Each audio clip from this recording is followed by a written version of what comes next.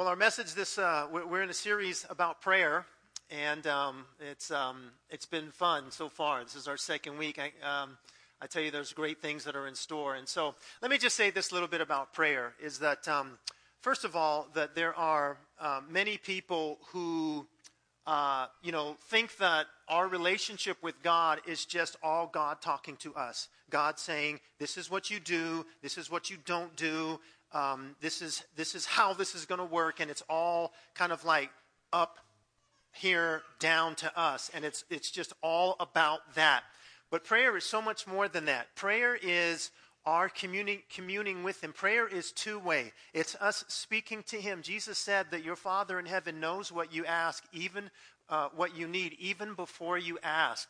And so there's two parts to that. It's God knowing, who knows all things, and it's us letting Him know where our heart is. Just like when you know what's wrong with your child, and you just kind of want them to tell you, maybe if they need help, right? And it's like, well, as soon as you ask, I'll help you. Help me, Daddy. So prayer is not just hearing all of rules and regulations and stuff, but it's two-way. It's God speaking to us. Listen, in a language we understand. Yeah, God speaks in a language we understand. Someone once said that in heaven the official language is English, and that's so the Americans know what's going on. Excuse me, what did he just say? Yeah, I'm sorry. Now, of course, I know there are others, I know what you're immediately thinking. No, it's my language. Okay, let's trust me. The Lord speaks to us today in a language we can understand. Okay, and sometimes it's our language. Sometimes it's the heavens themselves. And so prayer is that. So the message this morning is entitled, Don't Pray. Don't pray. The series is about prayer. Let us pray. Don't pray. Things that you don't have to pray for. Please don't leave yet. I went to that church and the pastor said we don't have to pray. No, I did not say that. You gotta wait, okay? It's a catchy title to pique your interest, and I'm not sure if I've done that or not. But anyway, things that you don't have to pray for. So there's a particular teenager in my house that I thought I would ask this question to. And I won't say who they are, but they are in the back. And I said, so is there anything you don't have to pray about? And, like in my house and, when I taught school, everything was a trick question. And so kids learn just not to answer. Like the little child that was in children's ministry the one time, and the teacher came and said, okay, students, what's furry and has a bushy tail and collects nuts for the winter? No one would answer. And she goes, come on, you guys know this, right? It's not a trick question. And finally, a little guy in the back said, well, it sounds like a squirrel, but I'm going to say Jesus, because he's the answer to everything. That's what you want, right? Yeah, so I know. So I asked one of my kids, I said, so is there anything you don't have to pray about? They thought about it for a while, and they said, well, yeah, there's a lot you don't have to pray about. Like right now, I don't have to pray about should I play Xbox or Wii. I mean, you don't have to pray about that. And then, and you don't have to pray about whether you should have a burger or pizza. I mean, like it would actually be pretty weird if you prayed about everything. And I thought, okay, well, that's kind of an interesting way to look at it. Things you don't have to pray about. You don't have to pray about whether or not you should love others, right? You don't have to pray about that. You don't have to pray about whether or not you should forgive somebody. That's nothing to pray about. Let's see. I know the Bible says I'm supposed to be humble, but I'm not going to do that. I need to pray about, no, you don't have to pray about being humble, but the Bible tells us to do that, right? So things that you do not need to pray about. Now, if you feel like you've missed the mark, if you feel like when it comes to prayer, like God is here and you're here, you feel like I really don't have this prayer thing down, here's the thing about prayer. It's the great equalizer. So you don't have to have a theological degree. You don't have to be intelligent. You don't have to have all of the particular words. Like, you got to use the right words, man, if you want God to hear you. No, because God knows our heart, even if we can't mouth the words. The faintest cry, He hears. And when there's no one else around, God's there. In your darkest moments, in your brightest moments, He's there. Remember, we're talking two-way communication. We're not talking about just hearing God telling us what to do or what not to do, but communication, okay? And so it's the great equalizer, all right? But you know what? We're all growing in this. And today we're going to talk about being more efficient in our prayers. Are there any wasted prayers? Any wasted prayers? Prayer is important. Jesus said, when you pray, assuming that we would be people of prayer. The Bible tells us to pray without ceasing. That means to live in a continuum of prayer. You know, one of the things when we become into this dimension of the Spirit, when we come to know Jesus, it's not. The Old Testament in particular, everything was on the outside. Everything was on the wall. You had to go to the priest. You had to bring sacrifices. You had to go to the temple and to the tabernacle, right? The law was up here. You had to obey every tenet of the law. And if you didn't, there were a whole bunch of circumstances that had to take place for your sin to be forgiven. But it was all external. And the purpose of all of that was to bring people to a place of realizing that I can't do all of this. So that it would now be internal. So now God's Spirit lives within us and He works not just on our behavior, because the Lord is so much more interested than us just being good people. I mean, Christians are nice. You know what? Let me tell you about Christianity. It's messy. It is. And he's after our hearts, but now the law is on the inside. See, there were certain times that you had to pray. Now you pray whenever you want to. You had to go through a priest. Now you go into His very presence whenever you want to. Like the little child whose dad is a CEO of a major corporation, and he runs into the boardroom and goes, "Daddy, Daddy." And it's like, that's my kid. You know, he doesn't realize that he's not supposed to be here. Sometimes I feel like, I'm really not supposed to be here, God, but anyway, I'm glad that I am, right? Yeah. And so that's prayer. It's intimate. It's any time. It's not, well, I have my daily prayer time, but what about after that? Sorry, you'll have to wait till tomorrow, you know. No. It's not all this external stuff. It's now internal stuff. You got that? I could go over it again if you need me to. You got that? Yeah, I see. Okay, you're enthusiastic about that. All right. Okay, so Reader's Digest says this: the life of prayer is a journey with God as well as toward God. A journey in which prayer becomes for those who pursue it as natural as breathing. When everything we do is prayer, the fruit is an increase in love, patience, compassion for others, leaving behind the unmistakable taste of holiness. I love that.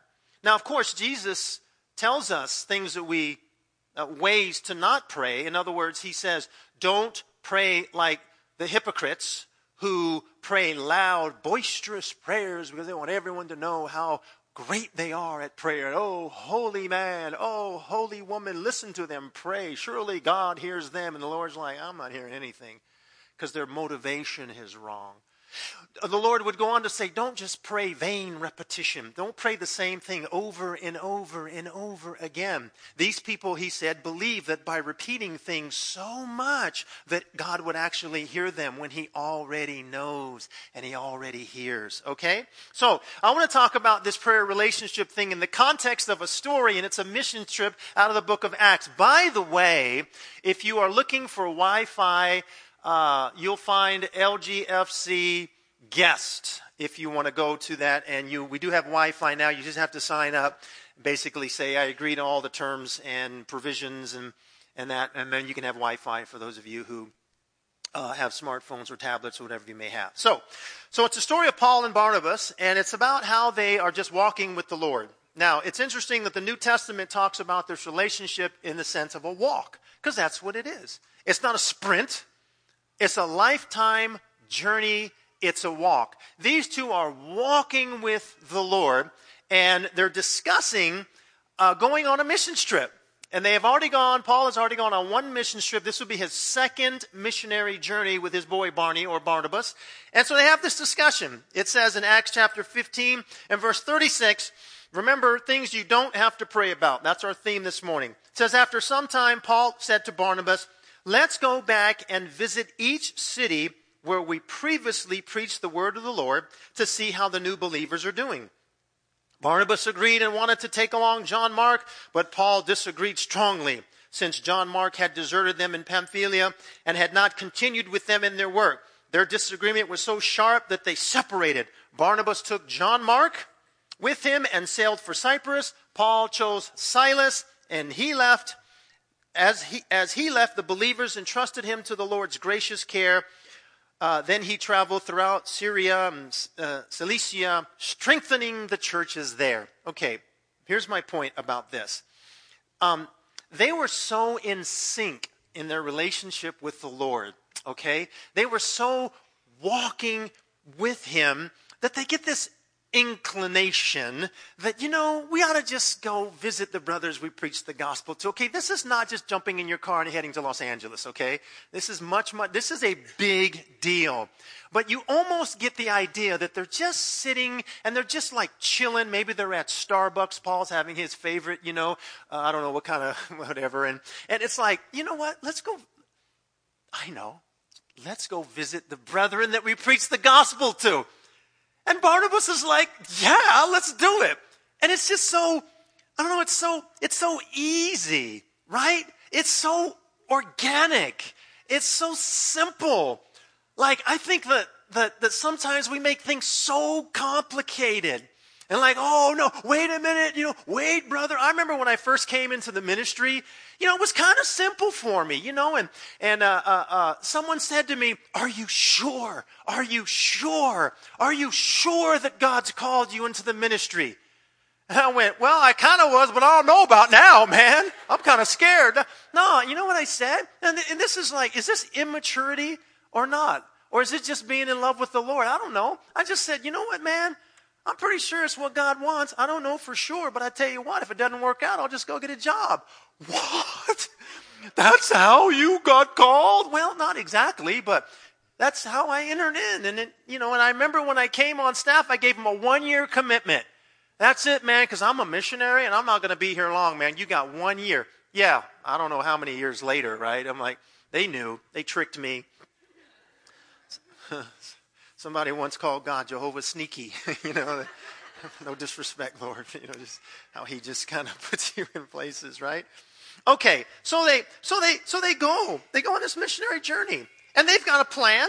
Okay, the people pray for them, they take off, and they've got a plan, and they're going to go to Asia, right? I mean, how cool is that to be the first ones to preach the gospel in Asia? The door gets slammed shut. Okay, so that was to the southwest. Good thing, but the wrong time. And so now they're going to another city. They're going north to Bithynia. And they're just flowing. Okay. So they go to Bithynia, and guess what? The door slammed shut. And so they're not going that way. So I said, we came this way.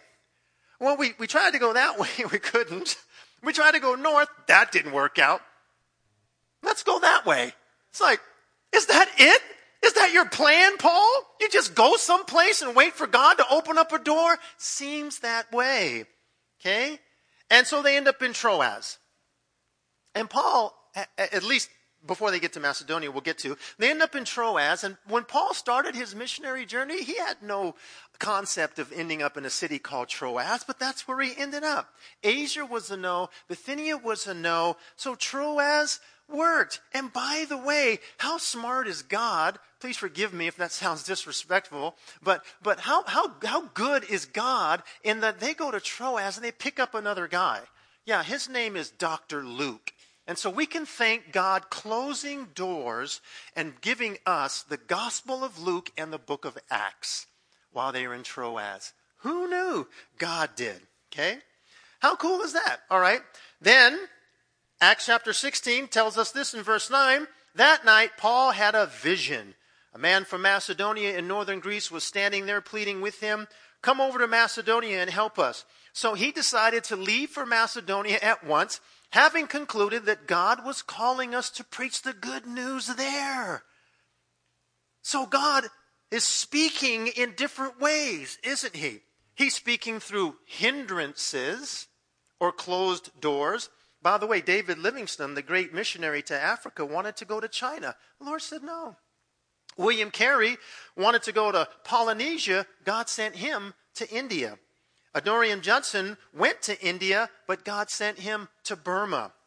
See, God guides us along the way. Remember the old cars that didn't have power steering? Remember? No? Some of y'all remember that? Oh, man, those were great. That's where everybody had big arms back then. It was like... But you know what they said is that when the car is moving, it's easier to steer. I know young people are like, what is he talking about? Don't worry about it. You can Google it later, okay? Yeah, but when the car is moving, it's easier to steer.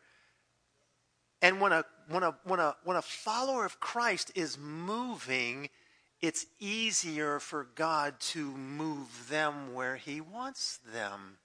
That's the story here. Now, I'm not suggesting to you that they never prayed. I believe that they did. But I just want you to catch the ease at which they went on this massive missions trip because of their flow with the Spirit, because they were walking in God's grace. And they end up in a city called Philippi in Macedonia. Paul goes to the riverside expecting to see some Jewish men there praying, and there's a bunch of ladies there having a prayer meeting. Amen for the ladies having prayer meetings, right? If you got a prayer meeting, get some ladies there, okay, guys? I'm just telling you now. Right? There's a prayer meeting. And the Lord opens up the heart of a woman named Lydia, and her entire family get born again, and they're the first converts in all of Europe. Just like that. Simple. Easy. Okay, why am I saying this? Number one, don't pray. Listen, strive to live in sync so much with the Spirit of God who lives in you that you're living out the life of Christ in the Spirit. Strive to live like that. Philippians chapter 2, verse 13 in the Amplified Bible gives us an amazing insight into this.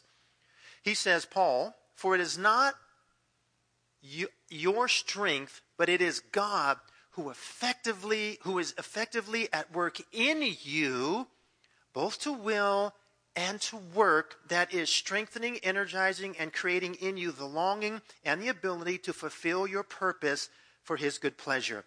So God works not from without, although he uses outward circumstances, he works from within. And he causes you both to will and do. So God now works in my desires. So now I desire something. I get a burden for something. Something's heavy in my heart. You know, I just can't get away from it. And it keeps coming back. And I think, man, I think God's trying to lead me in this. Then a door swings open and you walk right through. And you're spot on in the middle of God's will. And you've been praying about it, but you're walking with the Spirit that we call it. So it's the life of Jesus in me lived out through the Holy Spirit to others. Now see, that's better than a bunch of rules and laws. That's God in me, leading me and guiding me. See, that's what that is. Okay? Secondly, live your life knowing that as you step out, he will direct your steps. To be so in the flow, to be in such communion. And listen, having an intimate relationship with God is very hard for us humans to understand, depending on your background or where you came from, right? You might think, God doesn't love like that. God doesn't care about people like that. I can't just waltz up and say, hey, Lord, what's up? I just can't do that. No, you can. And it's hard.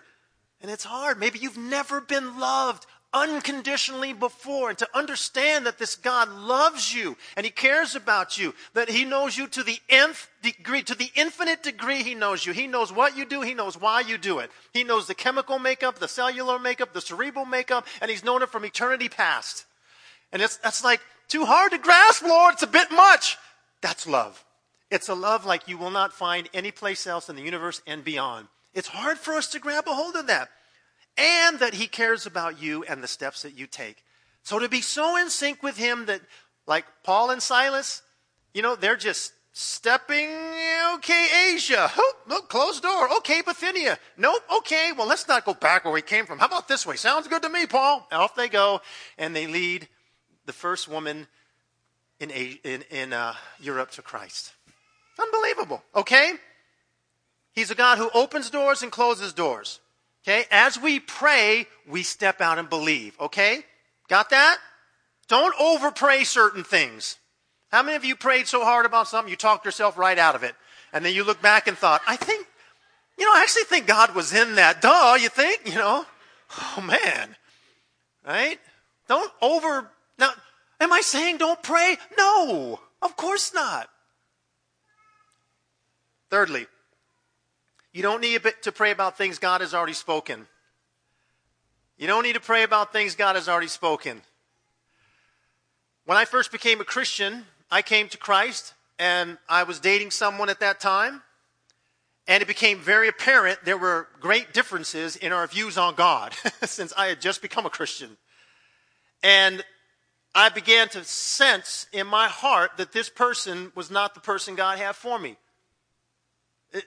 No. I mean, I'd read a scripture verse, and I'd think, okay, God, you're speaking to me about this relationship I'm in. And it became very clear. God is saying, okay, you need to let her go. You need to get out of this. And I'm like, you talk to different people. I was talking to mature believers, and they'd say things like, yeah, sounds like God's speaking to you, bro. When are you going to do it? I'm like, I don't know. Why are you bothering me, man? But I knew, I knew in my heart. I just knew it. God had confirmed it multiple times. And so I'm a new believer. I'm walking in my relationship with the Lord, and God's saying, no, this person is holding you back. This person's not the one that I have for you. And I'm like, okay. So I go to this concert in town. Check this out for free. Philip Bailey, Earth, Wind, and Fire. Holla, millennials. Can you hear me? Can you hear me? You do not know. Y'all don't understand. Y'all done came from where I came from. I went and saw Philip Bailey and shook his hand. Earth, Wind, and Fire. Preaching the gospel? Man, I was like the first dude there. I'm like, hey, can I get an autograph or something? Man, I didn't have a phone then, so I didn't take a picture, but, that's Philip Bailey. And he's singing. Is the rest of the band here? It's just you? No big deal. Okay, it's just me. All right. Some of y'all get it. I know some of y'all get it. Philip Bailey. Free. Down at a church. I'm like, what? They do that? Guys like that sing it? Anyway. So he says this. He says, some of you, and I'm kind of paraphrasing what he said. He said, if you've lost direction in your life, go back to what you know God said to you. Be obedient to that, and you'll be back on course. And I knew that was a word for me. That was a rhema. That was a word that hit my ears, and the Holy Spirit went, that's for you, bro. And I went, yeah, that's for me. And I knew I needed to go back. Because you know what? I was wasting my prayers about that relationship. It really was. It was like the Lord was saying, you just going to spin your wheels. How long are you going to do this, man? You pray, you can fast, you can call down fire from heaven. It's not my will. I'm not going to twist God's arms. Like, oh, Lord, come on. And I was like, son, it ain't happening. Because I don't know the future, and he does. So fast forward that to when the Lord spoke to me years later about my wife, Dawn. God, listen to me. God spoke to my heart. God, it wasn't an audible voice. I knew that she was going to be. God told me that. His exact words were, she will be your wife. And I'm like, no way. You're kidding me. That's my response, big spiritual response, huh? I was like, what? Come again? What? Started blabbering all over the place like, man, what? What? I mean, I just knew it. I knew in my heart. And you know what? Now I had to step back and let God do it. That was the other thing. That was a little bit tough. Because the first thing I wanted to do was call her up and tell her, God told me you're going to be my wife. What you doing tomorrow? Hello? Are you there? I think she hung up. I mean, but I knew. And I knew that I had to let God do it. Forgot that I had prayed that when I was single. I had prayed, God, you need to do this because I will jack it up every time. I will. I will mess this thing up. I know I will. And so the Lord honored my prayer. Okay, son, step to the side. I'm like, what? Can't I get a number or something? No. You just move along. Somebody told me, you know what? It's not God's will for you to marry her. I said, I'm sorry. So sorry. So sorry you feel that way, but you're wrong. Get behind me, Satan. Liar! I started getting all Southern Baptist on them, all Pentecostal. You get, I was standing on the devil's, what? No, I'm just playing. No, they told me that. I said, I'm so sorry because there's nothing you could tell me because I know that I heard from the Lord. Does that make sense? I knew. I didn't have to pray about it. Are you sure, brother? Yeah. Are you really sure? Dude, I'm sure. For sure? How many times you want to go through this, man? I'm sure, right? I knew. Okay? You don't need to pray about things God has already spoken. You don't need to pray about something if he's already spoken about it in his word. If God's word says, this is not good for my people, you don't need to pray about it. Lord, can I finish off this cord or not? Now, you don't have to pray about that, right? You don't have to pray about, because it's already in his word, all right? You don't need to pray when it's time to act. There's a time to pray, and there's a time to act. Living Grace, hear me. It's time to act. It's time to act as we pray. Look around you. Look at our nation. Look at our city. It's time to act. Okay? Remember David in the Old Testament? David shows up to a battle that he wasn't invited to, right? And there's a giant that's disrespecting God. And David says, who is this uncircumcised Philistine that dares to defy the armies of the living God? Because the entire nation of Israel, the entire army is scared stiff. They're petrified. They're hiding. David shows up and says, hey, man, give me a few rocks. I'm good to go. But he runs to the giant. But here's my thing. He doesn't pray about it because he had already been a man of prayer. The sweet psalmist of Israel, he runs into the battle. I'm not saying he didn't need to pray. I'm saying he was already prayed up. Nehemiah, the king's cupbearer, hears that Jerusalem, the walls are torn down. And when there's no wall, there's no city in ancient Jerusalem. It's destroyed. And he weeps and he wails over it. He's the king's cupbearer. It's a great job if you can get it, but the benefits aren't always good. You drink what the king drinks before he drinks it. So it's like, okay, eat up. Give him 30 minutes and we'll see, right?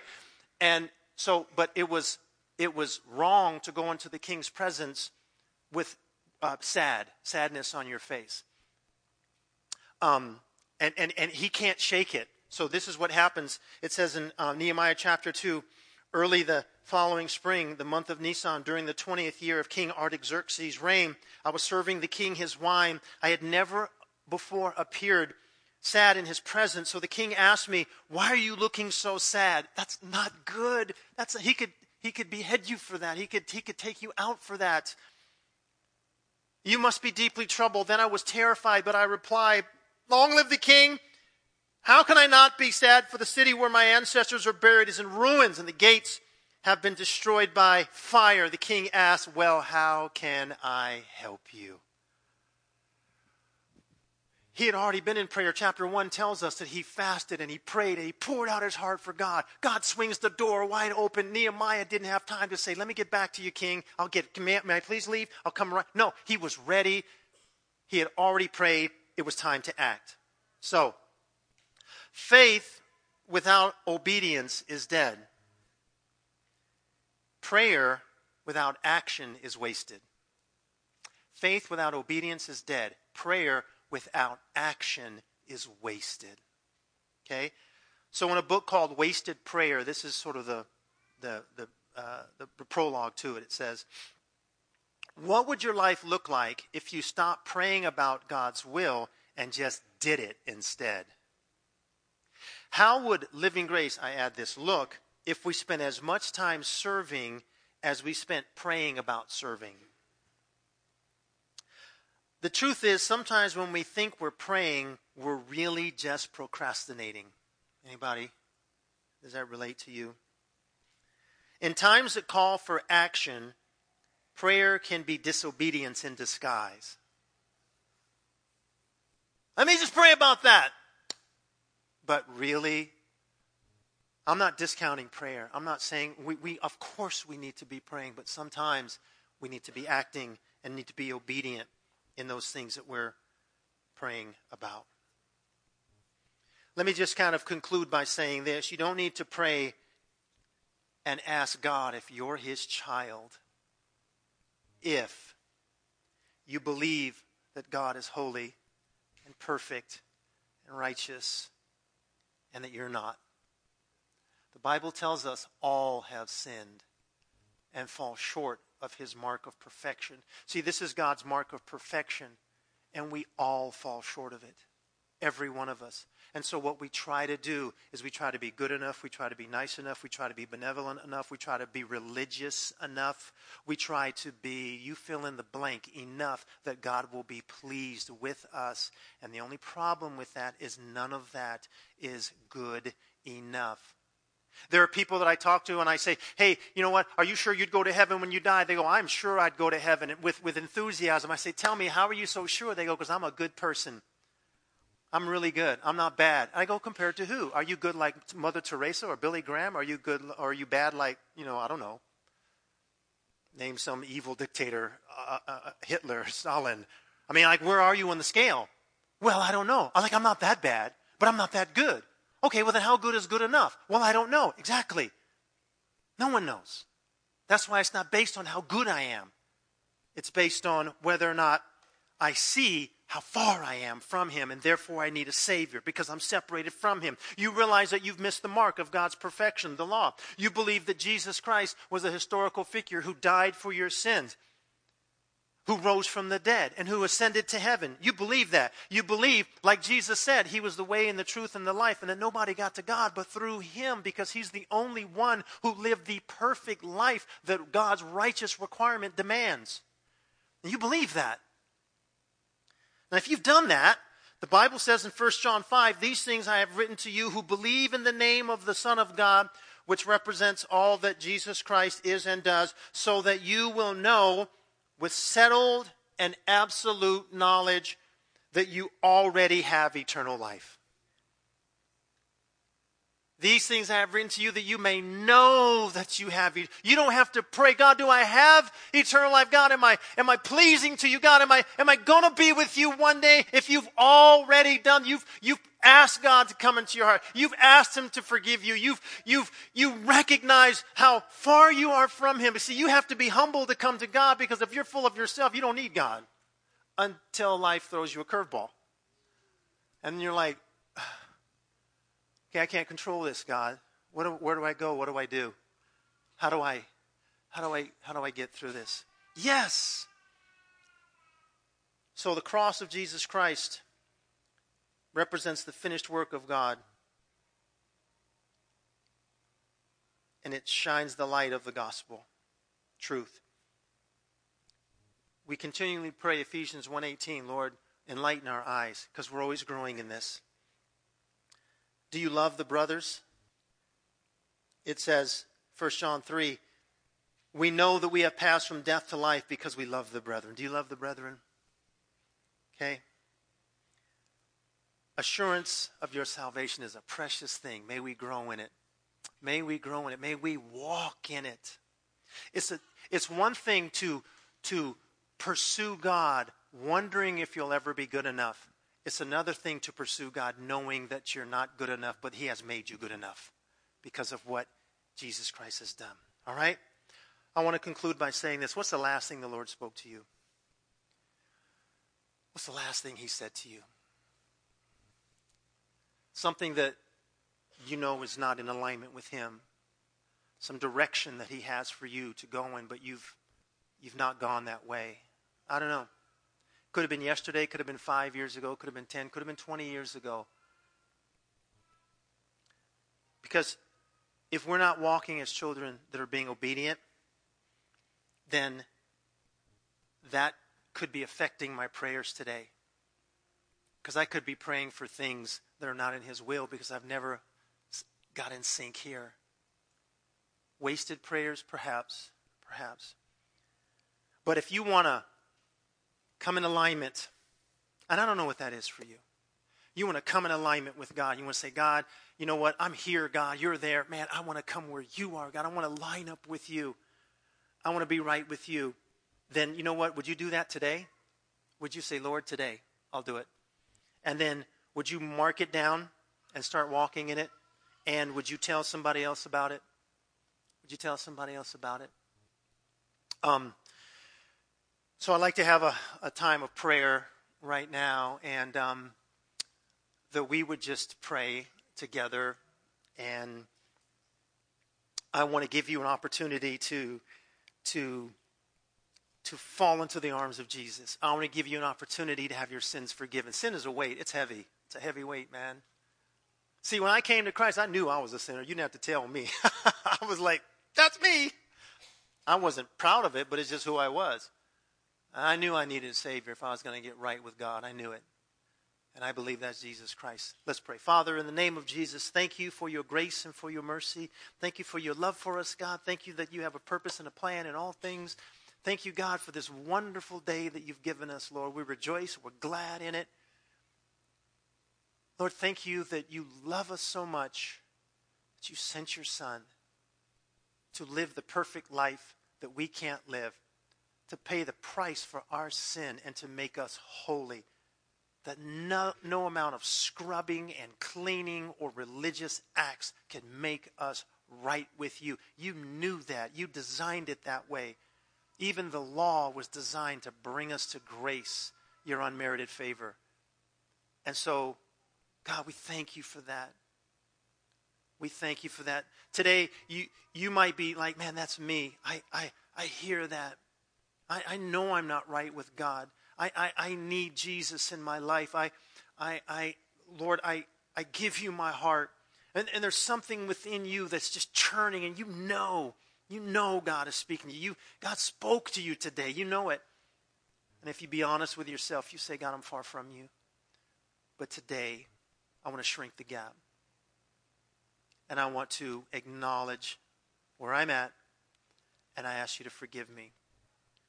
And you know, people are praying all throughout this room, and if that's you, would you just lift up your hand just so I can make eye contact with you? You would say, Pastor, that's me. I don't know it all. I don't understand it all, but I know God's spoken to my heart. Anybody at all up front? Amen, brother. Amen, brother. Yes. Your name is inscribed in the palm of his hands, it says in Isaiah. Your name. Anyone else? Yeah, brother. Amen. Amen. Yes. Come on up, brother. You who raised your hand, come on up. Come on up. Anybody else? Anybody? We'll just make that move today. Say, yeah, I'm not afraid, man. I believe it. I believe it. Anyone? Give you an opportunity. You don't feel pressure. All right. Let's all stand together, shall we?